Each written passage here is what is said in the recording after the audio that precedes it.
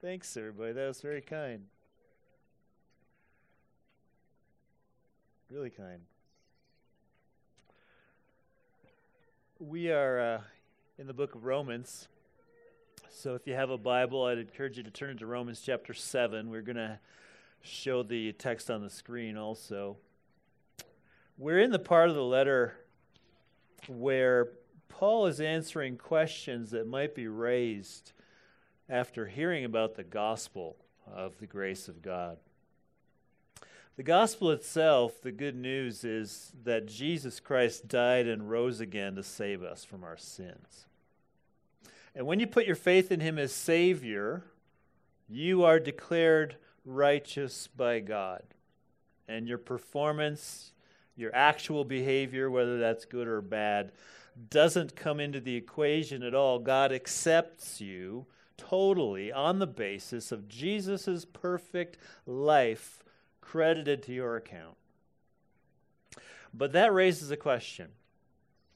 What then do we do with the law of God? What exactly is our relationship to all of God's rules and standards for our lives? Do we still need to keep those or not? How should we think about the moral commands of God that are written in the Scriptures? Because Paul said in chapter 6, verse 14, that Christians are not under law, but under grace. So what does that mean? That we're not under it, but we're under grace now. Well, chapter 7 is the answer. And so we're going to spend a good bit of time in chapter 7 to understand what is our relationship now to the laws of God as Christians declared righteous. We'll be looking into that. We're going to look at verses 1 to 6 today, and it's going to take 2 messages to cover this material. We won't cover it, but I think in 2 messages we'll get our minds around it a little bit. So let's read Romans 7, 1 to 6, and then ask for the Lord to open its meaning to us. Or do you not know, brothers, for I am speaking to those who know the law, that the law is binding on a person only as long as he lives. For a married woman is bound by law to her husband while he lives, but if her husband died, she is released from the law of marriage. Accordingly, she will be called an adulteress if she lives with another man while her husband is alive.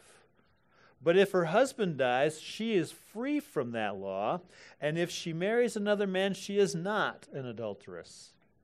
Likewise, my brothers, you also have died to the law through the body of Christ, so that you may belong to another, to him who has been raised from the dead, in order that we might bear fruit for God.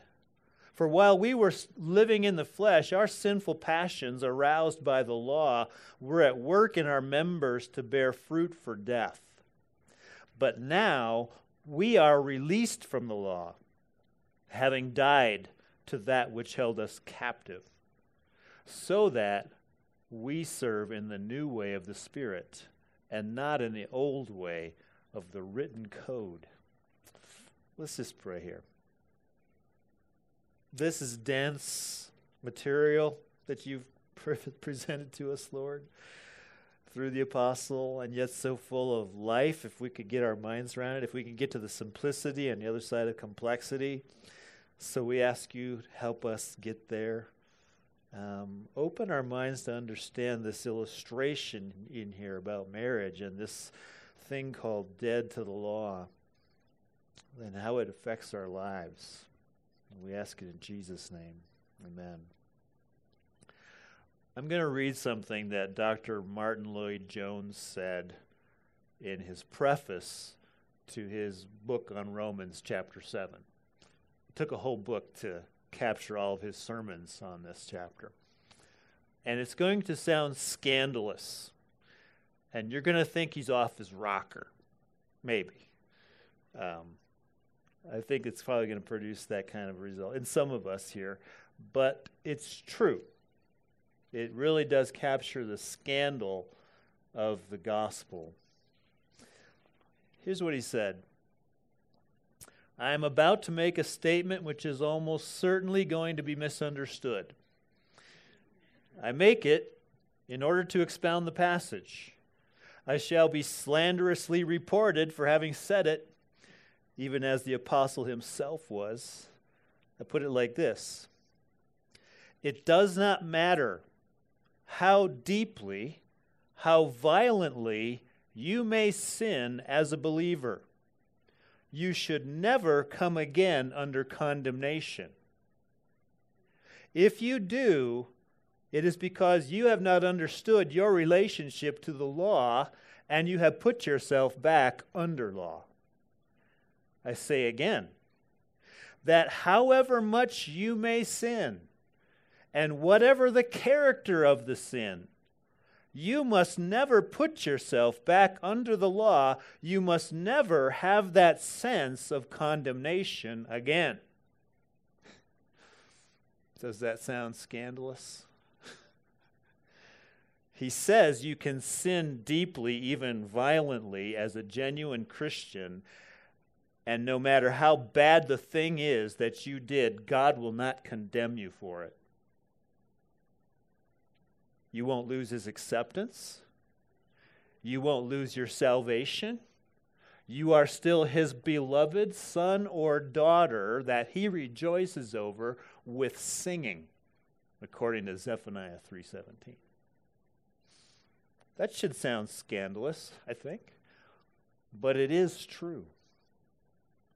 According to the Apostle Paul and according to God himself, this is how things stand in your life if you have died to the law, according to verse 4, if you have been released from the law, according to verse 6.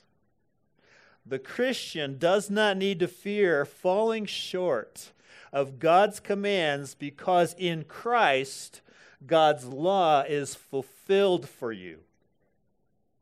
That's what Paul's going to tell us here. That's what he argues for in this passage that I hope will become clear. I won't say this is an easy thing to grasp.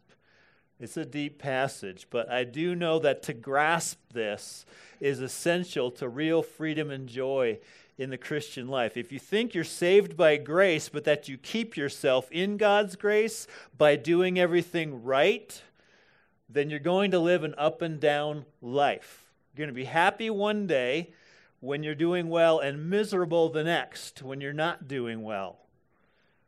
And the Lord doesn't want that for us. He wants us to be at peace because, according to Romans 5:1, we have peace with God through our Lord Jesus Christ. You have it.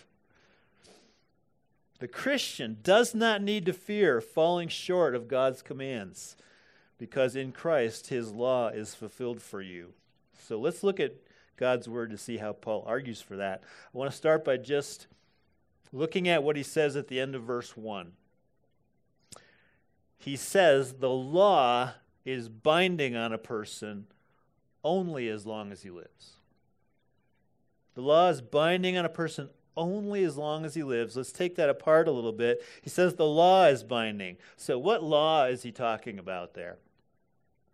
Well, certainly the Old Testament law, the Ten Commandments, and all the other rules that are given to the nation of Israel, because he's writing this letter to a church that has a lot of Jewish people in it, Jewish believers, and they're totally familiar with the Old Testament. But I don't think Paul has only that in mind. He has in mind the universal moral will of God for all people, whether that's found in the Old Testament or now in the New Testament or written on the consciences of non-believers. Because back in chapter 2, Paul spoke about non-Jews who, even though they do not have the law, he says, they show that the work of the law is written on their hearts, while their conscience also bears witness and their conflicting thoughts accuse or even excuse them. In other words, the God who made the world has given each of us a conscience, and we inherently know that there is a God and that he's got rules and that he has the right to enforce those rules. This is all the law of God. These rules that we know inherently, maybe not in all their details, but we know there's a God there. These rules are binding on us. That is, his moral commands have authority. They require our obedience, and as such, they have penalties for disobedience. So rules like, you shall not steal, or flee immorality, or love one another are rules that are binding on us. The authority behind them is God, and he says there's a penalty for noncompliance, and the ultimate penalty is death. Romans 6:23, the wages of sin is death, and that's pointing to an eternal death under God's judgment. But here's the catch now, according to Paul. He says the law is binding on a person only as long as he lives. If you die, then the law is not binding on you. It can no longer threaten you with its judgments. You can't threaten a dead person with jail time for not paying his taxes. Although maybe in the IRS world that's been tried. You don't arrest a corpse at a funeral. You know, Joe, you were bad in this life. So sorry, you don't go in the ground, you go to the prison. The dead are truly not concerned about the law anymore. There is nothing the law can do to them now. The law is binding on a person only as long as he lives. After that, it poses no threat. What Paul will go on to say is that this is the situation of believers in Jesus Christ. Believers have died to the law, verse 4. That is, they are like the dead man over whom the law has no more jurisdiction, no more power to condemn. Which means that if you break the law, if you disobey God's moral will for you, his holy standard, as a believer, it cannot condemn you any more than it could condemn a dead man. Because God is the authority behind the law. And he will not require of you the wages of sin, which is death, if you're truly his, if you're truly a believer. And that's what Paul means when he says we are not under the law. Now that raises all kinds of questions. So we died to the law? How is that true? I'm still alive. And God is still there, and the law is still there, and I'm still breaking it every day. So surely he's not okay with me doing that. And I must still be under the law in some sense, right? So in anticipation of all those questions, Paul gives an illustration to help us to understand where he's going with this. He gives us a picture of our relationship to the law in the analogy of marriage and in a death in a marriage. And so that's what verses 2 and 3 are about. I'll summarize what the analogy says, and then we'll read the text. The analogy says that death ends a marriage relationship and makes possible another marriage. Death ends a marriage relationship and makes possible another marriage. So verses 2 and 3, he says, a married woman is bound by law to her husband while he lives. But if her husband dies, she is released from the law of marriage. Accordingly, she will be called an adulteress if she lives with another man while her husband is alive. But if her husband dies, she is freed from that law. And if she marries another man, she is not an adulteress. Now, this isn't a comprehensive teaching on marriage and divorce and remarriage. That's not what Paul's interested in here. To answer those questions, you need to bring in some other scriptures. But that's not what Paul's interested in here. Paul is just drawing on the general truth that marriage is supposed to be an until death do us part relationship. According to the law of marriage. He says a married woman is bound by law to her husband. That means he has rights to her faithfulness. She must reserve herself for him. She must not live with another man. If she's unfaithful to him, she will be called an adulteress. This guilt will attach itself to her. She'll bear her shame. and she'll bear the penalty for it. In the Old Testament, that meant being stoned to death, which is why the men in John chapter 8 picked up stones. They brought this woman to Jesus and said, we caught her in the act of adultery, and they're ready to stone her.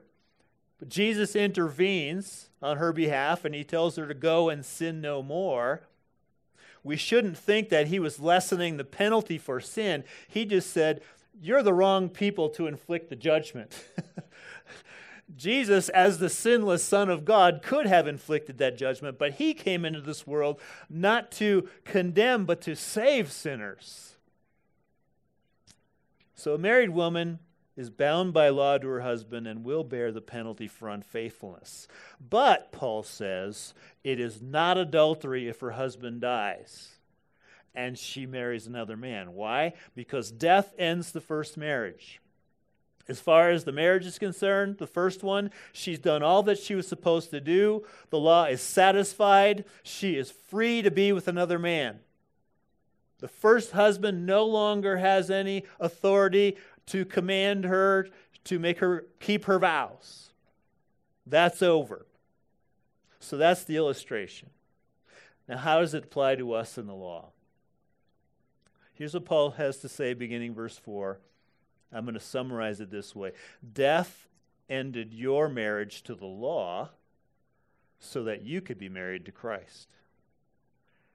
Death ended your marriage to the law so that you could be married to Christ. Verse 4 starts this way. Likewise, my brothers, you also have died to the law through the body of Christ. So let's stop there. Paul says the law is like the husband in that illustration. And you were married to it when you were an unbeliever, before you knew Jesus. The law was your husband who had rights over you. If you broke the law, you would be guilty. You would be subject to the law's penalty, to the wages of death. And this was an until death do us part relationship. The problem for us is that the law is not going to die as long as we're in this world, according to Jesus in the Sermon on the Mount. He said in Matthew 5:18, until heaven and earth pass away, not an iota, not a dot will pass from the law until all is accomplished. So your marriage to the law is not going to end in this life. The law is going to outlive you. That sounds like bad news, doesn't it? Because the reality is we've been unfaithful to our husband, the law, many, many times. The law says you shall love the Lord your God with all your heart, with all your soul, with all your mind, strength, and your neighbor as yourself. It can't be half-hearted. It has to be wholehearted all the time. I haven't done that. No one has done that. So it looks like we have to receive our wages. That the penalty for our unfaithfulness to our husband, the law, has to be issued. Because we're bound to the marriage contract. But there's one way out of the marriage that legally frees us from the contract, Paul says. It's if you die. Your death would end the marriage to the law. Your death would free you from the threat of the law with its legal demands for your unfaithfulness, because the law is binding on a person only as long as he lives. Verse 1. And Paul says that's exactly what happened the moment you put your faith in Christ. You died. Verse 4, you have died to the law. How? Through the body of Christ. He means the crucifixion. You see, Paul has argued in the letter to the Romans that the believer is united to Jesus in such a deep way that what actually happened to Jesus on the cross legally happened to you. And what he did on the cross was take your sins on himself. He represented the sinful, unfaithful you before God in the court of his law. And God carried out the full penalty of the law on Jesus by condemning him to death. The Father crushed his Son under the full weight of the law's penalty. And in doing it to Jesus, he did it to you. You died. You were condemned. The sinful, unregenerate you was punished with death. So as far as the first marriage is concerned, the marriage to the law is satisfied because you died for your sins. You received the wages. And now there's nothing more for the law to do to you in God's courtroom. God is satisfied because Jesus atoned for your sins by his death. The law can no longer do anything to a dead man. The threat of condemnation is gone. Its rule over you is finished. Paul uses another analogy in verse 6 to say much the same thing. But this time it's the language of discharge from an obligation to obey. He says in verse 6, "But now we are released from the law," or discharged, "having died to that which held us captive." So think of it like a soldier in the military. And he gets discharged from duty. He fills out his 4-year term or whatever. And he's discharged. He gets his papers, and he's walking out of the office on the base. And as he's walking across the grounds, his sergeant meets him. And he starts ordering him around. He says, "Soldier, go get your weapon and your gear and fall into formation with your platoon." And at first the soldier goes, "Yes, sir," out of habit.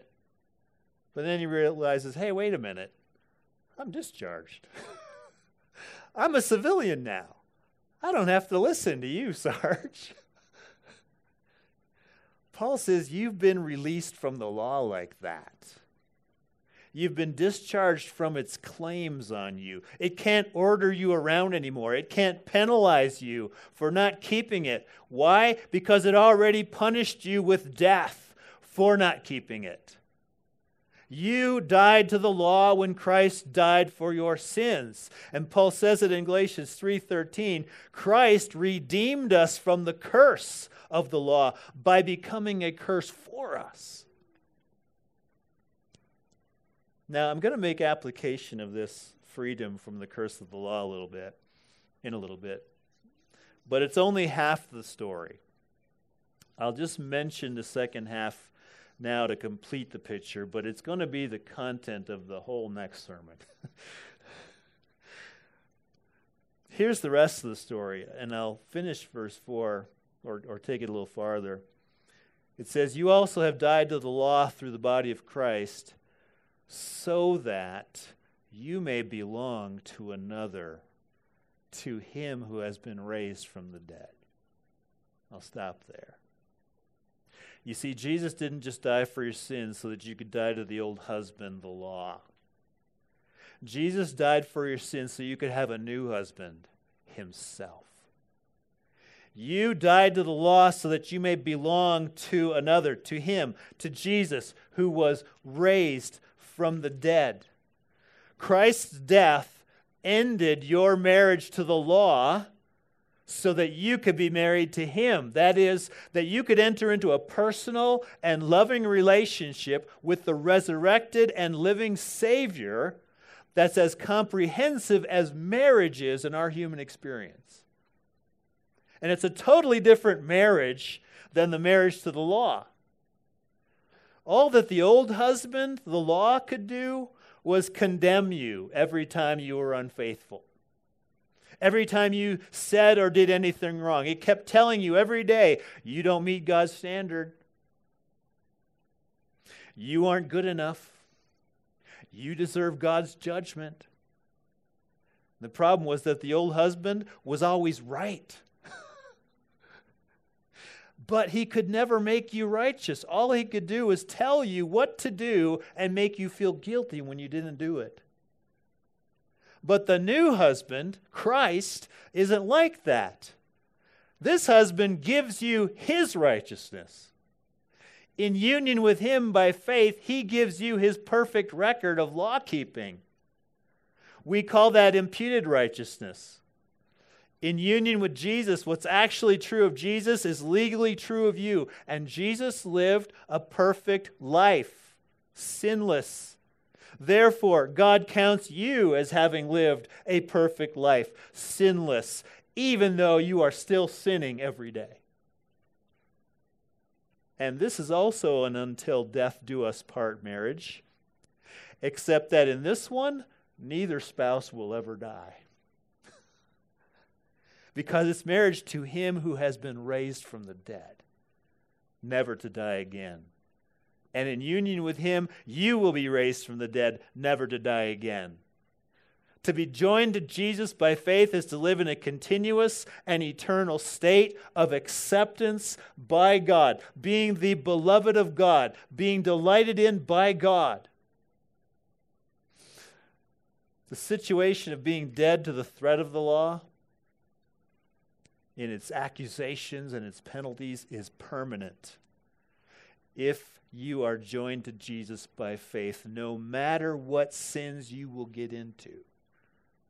Because in Christ you already paid the penalty that the law demands for your sin, and in Christ you've completely complied with the obedience that the law demands.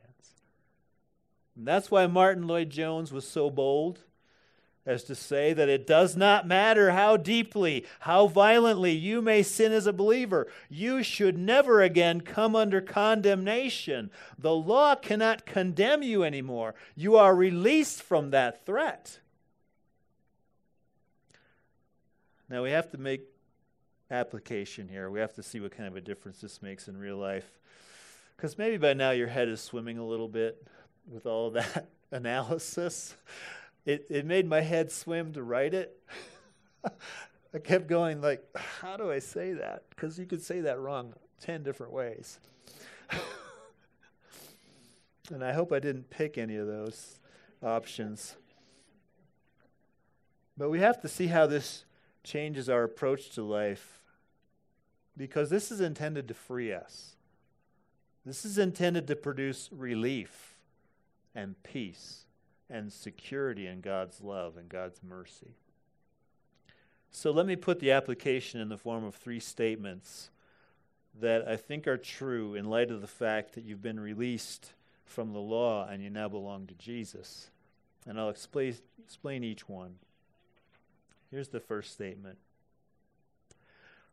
Fear of doing things wrong is probably a sign of putting yourself back under the law. Fear of doing things wrong. Now, I say probably because there are some fears which have a different source and are in some cases a natural reaction to potential dangers. For example, if you get caught in a storm on a Colorado 14er, the next decision you make could end your life if it's the wrong one. And there ought to be a little bit of fear involved in that, naturally. And it has nothing to do with whether you're violating God's law or not. There's also a healthy fear of the Lord that should be part of our lives, which is a respect for the power and the authority of the God who rules over all things. It's like the respect that you have for a mountain storm that you watch from the safety of a shelter that you found when you were in it. Your fear is this sober admiration of an awesome power from the vantage point of safety. That's the fear of the Lord. And that's good to have. And that's right. But what I'm talking about here is this general fear that some of us might have. That I have to keep God's commandments or else. And you fill in the blank of what or else is, but you are afraid of that. And that fear is your motivation for obedience. To use an illustration, when I was about 9 or 10 years old, my brothers and I were frequently unsupervised after my dad and mom divorced, and we lived with just my dad, and we were destructive. I remember a time when one of us got shoved into a wall so hard that it left a 1-foot hole in the wall. just exactly the size of one of our backsides. And it was in the living room. It would be the first thing you'd see when my dad opened the door when he came home, would be this massive hole in the wall. And then I remember hearing the words, probably from my sister, "You're in trouble." You're in trouble. Fear of my dad's anger and his leather belt across my backside was a powerful motivator to not do things like that. I took that same kind of fear into my relationship with God. Once I accepted Christ, I discovered a whole new world of rules that I never knew about. Things like Psalm 119:9. How can a young man keep his way pure? By keeping it according to thy word. Okay, I better keep my way pure, or else I'm in trouble with God. Or Matthew 28:19. Go therefore and make disciples of all nations. Okay, I better start making disciples, or else God's belt is going to come out, and he's going to thrash me with it if I don't live up to his expectations. Fear of doing things wrong was a major motivation in my Christian life. Fear that somehow my performance was still what either gained or lost the approval of God. Now, those commands I mentioned are good and right things to do. They remain God's will for us, but the problem was in my motivation. It was fear-based. It was chasing God's acceptance by doing everything right and not doing anything wrong, like I often did with my earthly father. And that results in an up and down relationship with God. One day you're feeling pretty good about your relationship with him because you're having a good day of obedience. Another day you're feeling pretty bad because you fell short. So you're up and down a lot. But friends, if we're dead to the law, if we're released from the penalty for not keeping it, then doing something wrong cannot condemn us in God's sight. We cannot lose his love and acceptance and his promise of eternal life. You can't. Yes, there can be consequences that follow from disobedience. The Lord will often let us experience the pain of our sinful choices, but consequences are far different from condemnation. Hebrews 12:6 reminds us the Lord disciplines the one he loves. Discipline is a sign of God's love, not a sign that he condemns us. He doesn't condemn us. He never condemns us because his law is satisfied in his Son's life and death. So if you do something out of a sense that I have to do this righteous and godly thing or else, then probably it's a sign you've put yourself back under the law. You don't realize you've been released from its penalty, that you're under grace, which is the unmerited favor of God to sinners who deserve only wrath. Here's another statement. This is somewhat related to the first one, and I'll say it in a different way. You don't get rid of a guilty conscience by trying to do better, but by remembering what Christ has already done for you. You don't get rid of a guilty conscience by trying to do better, but by remembering what Christ has already done for you. This is something that was a revelation to me when I attended the pastor's college, and after the week that Jerry Bridges taught on grace and sanctification, it was basically a week of rediscovering the gospel message for Christians. I went to the pastor's college with a load of guilt for all the ways that I failed as a dad, as a husband, as a Bible vocational pastor, as a Christian in general. I remember telling a guy that I met with on occasion that I felt like a walking billboard of sin. My own failures were always much more obvious to me than any of God's grace in my life. And as a result, I was this angry, pessimistic, cynical guy most of the time. When I got to the pastor's college, Jim Britt, the pastor to the students, took me for a walk. He asked the question, Mark, what are you hoping to get out of the pastor's college? And I said, Jim, I just want to learn how to live. Which meant, I know I'm not experiencing the kind of joy and peace that seem to be promised to believers in Jesus. Something is wrong with me. And I don't know what it is, and I don't know how to fix it. Well, that's something that I found out after the week with Jerry Bridges was that I had been trying to atone for something that had already been atoned for. I was trying to get rid of my guilty conscience by being a better Christian, a better dad, a better everything, because I had this thought that the law still condemns me.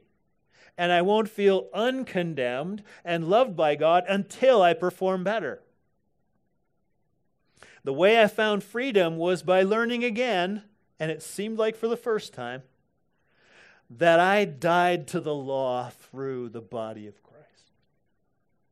God's law is satisfied. God is satisfied. God loves me now, as I am now. He has a genuine affection for me now, because in Christ He sees me as the perfect lawkeeper. And He sees you that way too, if you're joined to Christ by faith. So friends, if you have this cloud over you, this nagging voice that keeps condemning you for all your failures, don't try to silence that voice by resolving to do better tomorrow. Because all you'll really be doing is trying to get righteousness from the law instead of by remembering that in Christ you already have a perfect righteousness. Trying to do better to get rid of guilt is actually a form of spiritual adultery. It's running back to the old husband, the law, to get something that your new husband, Christ, has already given you. Instead of doing that, when guilt raises its head, remember what Christ did on the cross. He released you from the condemnation of the law, and that's why God is genuinely for you all the time. One more statement, and then we'll close. The main goal of the Christian life is not law-keeping, but loving Christ. The main goal of the Christian life is not law-keeping, but loving Christ. I'll be short here because this is something to say more about next time. Here's what I mean. If you're really dead to the law, if it can no longer threaten you with its demands and penalties, then keeping it isn't the main goal of the Christian life. It would have to be if you really needed to keep it to be right with God. Every day you'd have to resolve again, I need to do this stuff. I can't slip up because I have to meet the standard. But if the law is satisfied as far as God is concerned, then that doesn't need to be our focus anymore. Now the focus is Jesus Christ. The focus is our new husband, the one who gives life. We died to the law in order to belong to another, to Him who has been raised from the dead. To be a Christian is to replace law with Jesus as our focus. And what we'll find out next time is that by making Jesus our focus, by loving Him, by delighting in Him, by finding joy in Him, is actually the only thing that will produce genuine law-keeping. It's the only thing that produces good fruit in our lives. Because verse 6, second half, goes on to say that you may belong to another, to Him who has been raised from the dead, in order that we may bear fruit for God. Fruit, good fruit, refers to a godly, God-glorifying, obedience-loving life. And that's something the law could never do for us. But it is something Jesus will do and that He does do more and more as we press into knowing and loving Jesus. The Christian life isn't about law-keeping. It's about loving Christ. And by loving Christ, that's where freedom and fruitfulness come from. So we're going to close with a hymn called Debtor to Mercy. So if the worship team wants to come up here, that would be great. And we're going to sing this because we want to sing the truth of Romans 7 to ourselves in response. There's a verse that I want to draw your attention to here. It says, "The judgments of your holy law with me can have nothing to do. My Savior's obedience and blood hide all my transgressions from view. So do you feel that? Do you feel that the judgments of God's holy law can have nothing to do with you in your union with Christ? Do you feel the warmth and the affection of God for you because His Son's obedience secured your righteousness and because His blood satisfied the penalty for your transgressions? The realization of these things is essential to our true freedom in the Christian life. So let's sing it, and if you don't feel it, that's not a surprise. It takes time for the scandal of the gospel to penetrate our hearts. I'm still growing in it, but singing the truths that this song has will help us to feel it. So let's do that. Let me pray first. Lord, I just thank you that these things are true, and now even through this song, soak it into our hearts. Release us from whatever cloud was over us coming in here, and may it continue to release us. We ask it in Jesus' name. Amen.